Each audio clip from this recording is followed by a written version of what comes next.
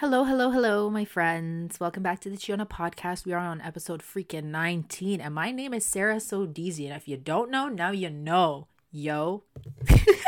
So, for this week's episode, I wanted to talk a little bit about a situation that I had found myself in like a few days ago, where I was thinking, yo, like I saw something and I was like, yo, that could have been my life. That really could have been my life. And I went back and started thinking it over, like, why are you thinking like that? Why are you thinking like of what could have been, or like what could have happened if things had turned out really differently? And I'm not going to give details on what specifically I saw because that's not really that relevant, but I'm thinking to myself of all the accomplishments I've done since this traumatic event happened, or since this thing happened.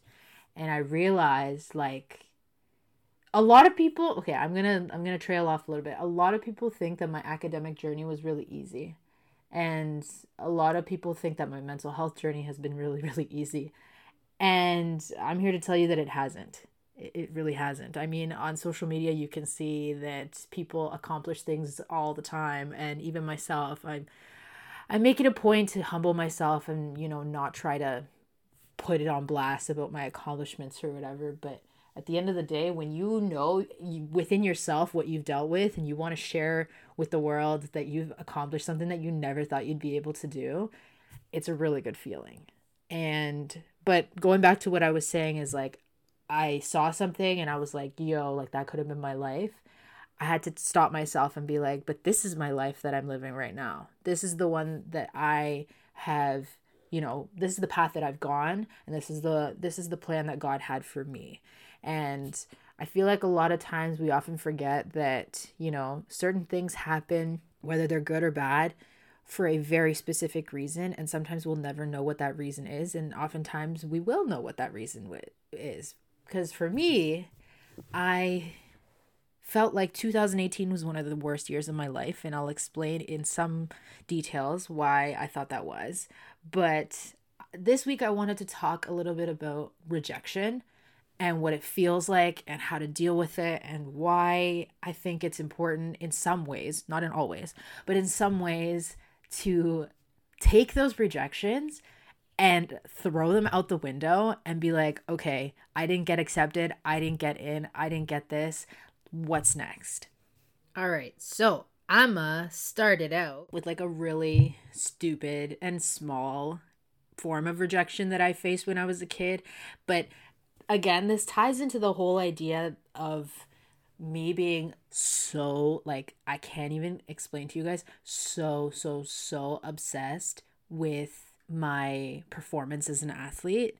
So I've told you guys this before. When I was in elementary school, sports were my life. I loved playing basketball. I loved playing soccer. Those were my two sports. I eventually ended up transitioning only to focus on soccer. And even still, I regret very much not taking it that seriously when I was in high school, because I was being an idiot in high school, but that's a whole other story for a different time.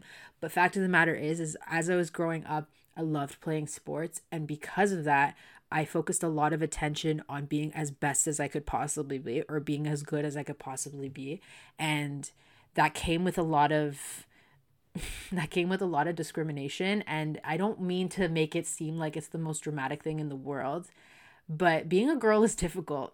It's hard, especially when you're in a space where, at the time, because this was like early 2000s, and we've made somewhat a lot of progress since then, but when I was growing up, a lot of times a lot of these leagues didn't really exist for girls, and so I had to be on co-ed teams, or at recess not a lot of girls were playing sports, so I would have to play with the boys, and a lot of times they would be like, hell no, we're not having a girl on our team. Hell no, I'm not passing the ball to her. Or like, if our gym teacher would force us to have girls, at least one girl on the team, they would just pick one girl and they wouldn't pass to you, or they wouldn't participate or let you participate. You'd be on the bench the whole time, basically. And so because of that, I I think that was another thing that kind of made me realize, like, girls are treated so much more differently than guys are, and they're so much more pushed to do things in athletics, because my parents have always supported what I do. you know, in terms of my academics and in terms of the hobbies that I have. They even support this podcast a lot, which is more than I can say for a lot of other people, and I'm very blessed in that regard. But what I think was a lot of came with a lot of like anger inside of me, or like what really kind of started this whole struggle with my performance in athletics, was the idea that I needed to be better than this boy, or I needed to be better than this girl. I needed to be the best athlete, and I did that by any means necessary. So this story is about the time that I wanted to try out for this all-star soccer team and I didn't get in. So I was about 12 years old. And keep in mind, this is around the age when you're very, very self-conscious about yourself. So I guess that was also something that contributed to it. But I really, really wanted to get on this all-star soccer team. And it was, first of all, it was really expensive to upkeep, like with all like the practices, the games, the trips and everything like that. But I was like dead focused on being a part of that team because I felt like that was what I wanted and that was going to fulfill me like nobody's business, because like I said, I was super into soccer and I was super into basketball. So I remember practicing with my dad in the backyard, and I remember practicing with my coaches every chance that I could and everything like that. Like I was trying to hit my peak performance so that when I did end up going to the tryouts, there were 2 tryouts. When I did end up going, they would be like super impressed and they would be like, oh, like without a doubt, we need to have this girl on our team. And what I didn't realize and what I do realize now is that that's kind of where the issues started in terms of like my eating habits and the way that I perceive my body. But anyways, I remember going to the tryout and being super nervous. My dad was there and everything, but he was like super supportive and he was ready to like, you know, cheer me on and really like encourage me, because my dad and I have been playing soccer together for as long as I can remember. So he's always been there for every single tryout, every single practice, every single game, all the time. And so I remember getting to that tryout and, you know, doing my absolute best. But I remember I bombed some of it. I do remember that. And it was mortifying because I thought to myself, I'm like, oh, I'm a failure, yo. Like, I suck. And I remember we did a scrimmage and I hardly got a handle on the ball for whatever reason. I don't remember what it was, but I hardly got a handle on the ball. So then I was thinking in my mind the whole time, I was like, they haven't even seen me play. They haven't even seen me play. I'm not good enough. I'm not good enough. I'm not good enough. And the amount of negative thoughts that I had in my mind at that time, whoa, guys, it was horrible. And finally, when the tryout was over, the coaches had said that they were going to post the team in like a number of weeks, or like in a couple of weeks. Keep in mind, at this time I was also still playing for like a recreational league. So even if I didn't make this all-star team, I was still going to be playing like just a regular house league or whatever. And I remember just waiting, being super, super antsy, because the idea to me was that this team that I wanted to be on so, so badly was more important than my house league. Like, I was like, nah, like, if I get on this all-star team, I'm not really going to care about house league, because house league is, like, the basic of the basic. And, like, I was very snooty about it, to be honest. But anyways, I was waiting, anticipating, waiting, and, like, asking my dad, like, did you get a phone call from the coach? Like, anything, blah, blah, blah. And he was like, no, you just got to wait. You just got to wait. And eventually, well, as it turns out, the phone call never came. I didn't get on the all-star team. And when I came to this realization, I was really upset. I was really upset because I thought I had worked my butt off, but at the same time, I beat myself up about the fact that maybe I didn't have enough playing time, or maybe I didn't do this, or maybe I should have done this, or, you know, like I could have changed this. I was really, really upset. And like, I know, again, it sounds very, very trivial. When you're a little kid, though, things like this really, really matter to you. And as somebody who loved playing soccer, loved playing basketball, hearing that I didn't make a team that I wanted to be on so badly really broke my heart. And as a result, I took it out on the way that I perceived myself, because I didn't think I was athletic enough. I didn't think I was strong enough. And again, this whole idea of women being in sports or girls being in sports, it wasn't really emphasized a lot when I was growing up, because all the funding went towards boys teams. All of the extra perks and cool things, and all the encouragement came towards the boys' teams. And so I remember one day in class, the guys in my class were like talking about, I don't remember what exactly they were talking about, but for some reason, I don't know why I decided to do this. I lied and told them that I was on the All-Star team, that I had made the All-Star team. And they were like, no, you didn't, blah, blah, blah. Like they were like skeptical, obviously.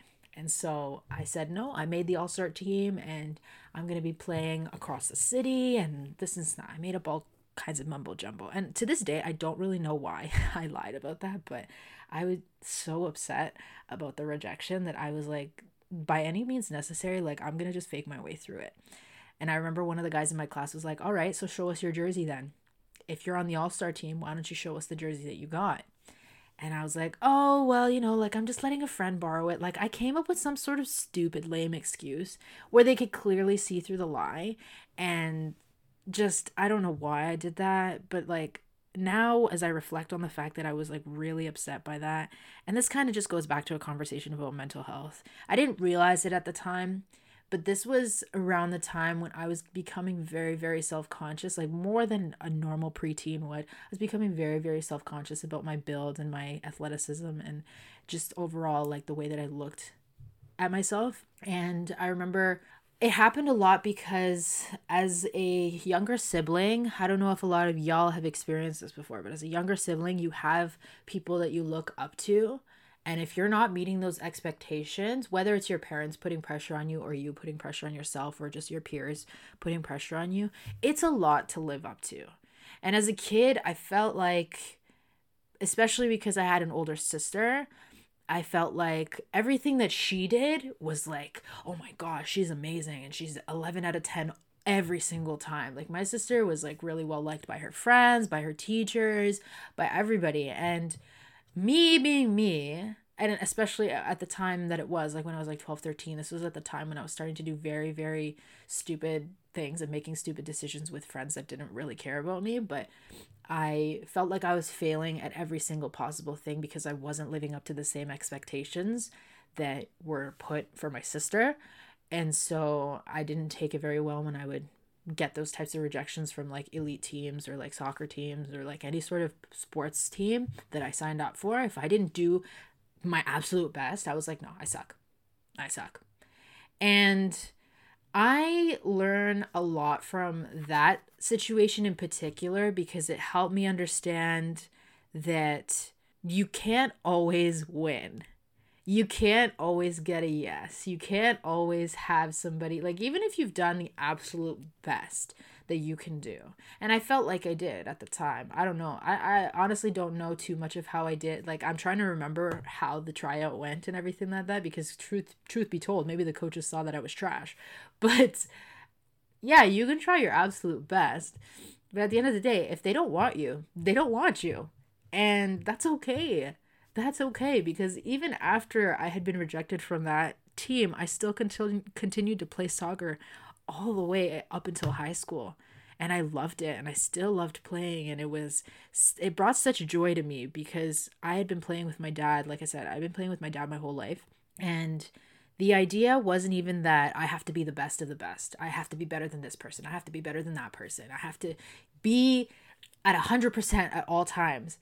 No, like that's not what it became anymore. It became, I love playing so much. I don't care if, I'm better than this person or if I'm better than this person. I just love playing.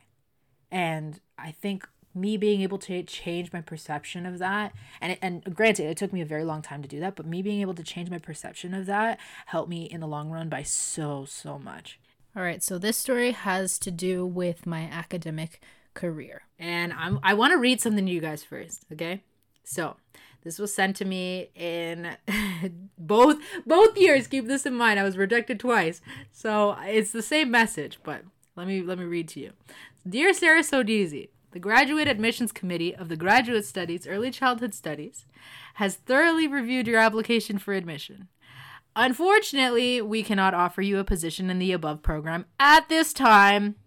However, you've been placed on a wait list. If a space does become available, those on the wait list will be given priority consideration. Imagine reading that after your whole life just feels like has been torn to shreds. Just imagine reading that. I'm not talking about the time that I got rejected in 2017, 2018 year. I'm talking about the time I got rejected in 2018, 2019 year. Like, I'm going to talk about that because I always perceive that to be one of the worst and most trying times of my life.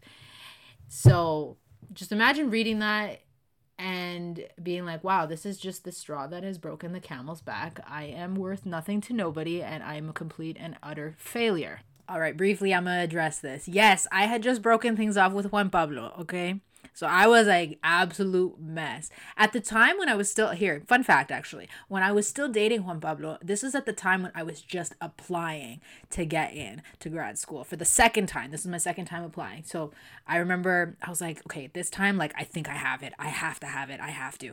And literally like L after L after L. I laugh about this now, but it was not a laughing matter when this happened. But L after L after L, I got broken up with in the worst possible way. I got rejected from both of the schools that I applied to get my master's degree. And my mental health was like in the absolute toilet. Like, I didn't want to see anybody. I didn't want to even talk to anybody. I stopped going to church.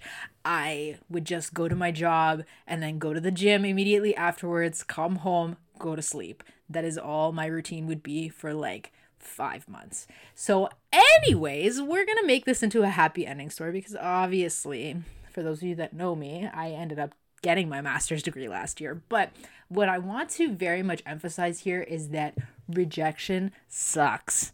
Okay, I was rejected from the same graduate school 2 times and I thought it was all over. I was like, what the hell am I even gonna do? But if you listened carefully to the message that I had read where they said that they put me on a wait list, I was like, for a very long time, I was just like, screw it. Like, they're not going to call me back. Because when I had applied the first time, they put me on the wait list, but they never called me back. The second time I was put on a wait list, I was like, okay, the same crap's going to happen. They're going to be like, we don't have any space for you, whatever, screw you, right? So literally, I'm not even joking, guys. I'm not making this up. I was sitting at my desk in my office or like in my little cubicle at my work. And I was looking through colleges that I could apply to for maybe like a year to get more experience and then reapply in the following year. So for 2019, 2020, I was like, okay, you know what? Like, if I'm not going to get in, so I'm gonna just like look for my options elsewhere. And I was looking through colleges and I was like, okay, like this program seems really legit, whatever. I kid you not, the next day after I had been searching up those colleges, the next day I get an email saying, please view your admissions update from the university that I had applied to. And I was like, what the hell's going on? Is this a prank or something? And this was at like 8 a.m. Keep in mind, I had just gotten to work. And I look and I'm just like, what the hell? Is this a prank? Or like, is this some sort of joke? Because they already told me that I had been rejected. Like, do they need to tell me twice that I'd been rejected? All right, cool. So I was like, I have nothing to lose. So I go and I look through my email.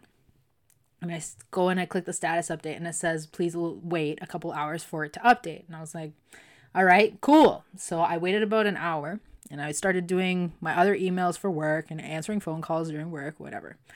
And so I refresh the page and I go and I see and I look and this is what it reads out, guys. This is what the message read out. Congratulations. The admissions committee for the graduate program in Masters of Arts at blah, blah, blah university is pleased to offer you admission to the full-time Masters of Arts Early Childhood Studies program.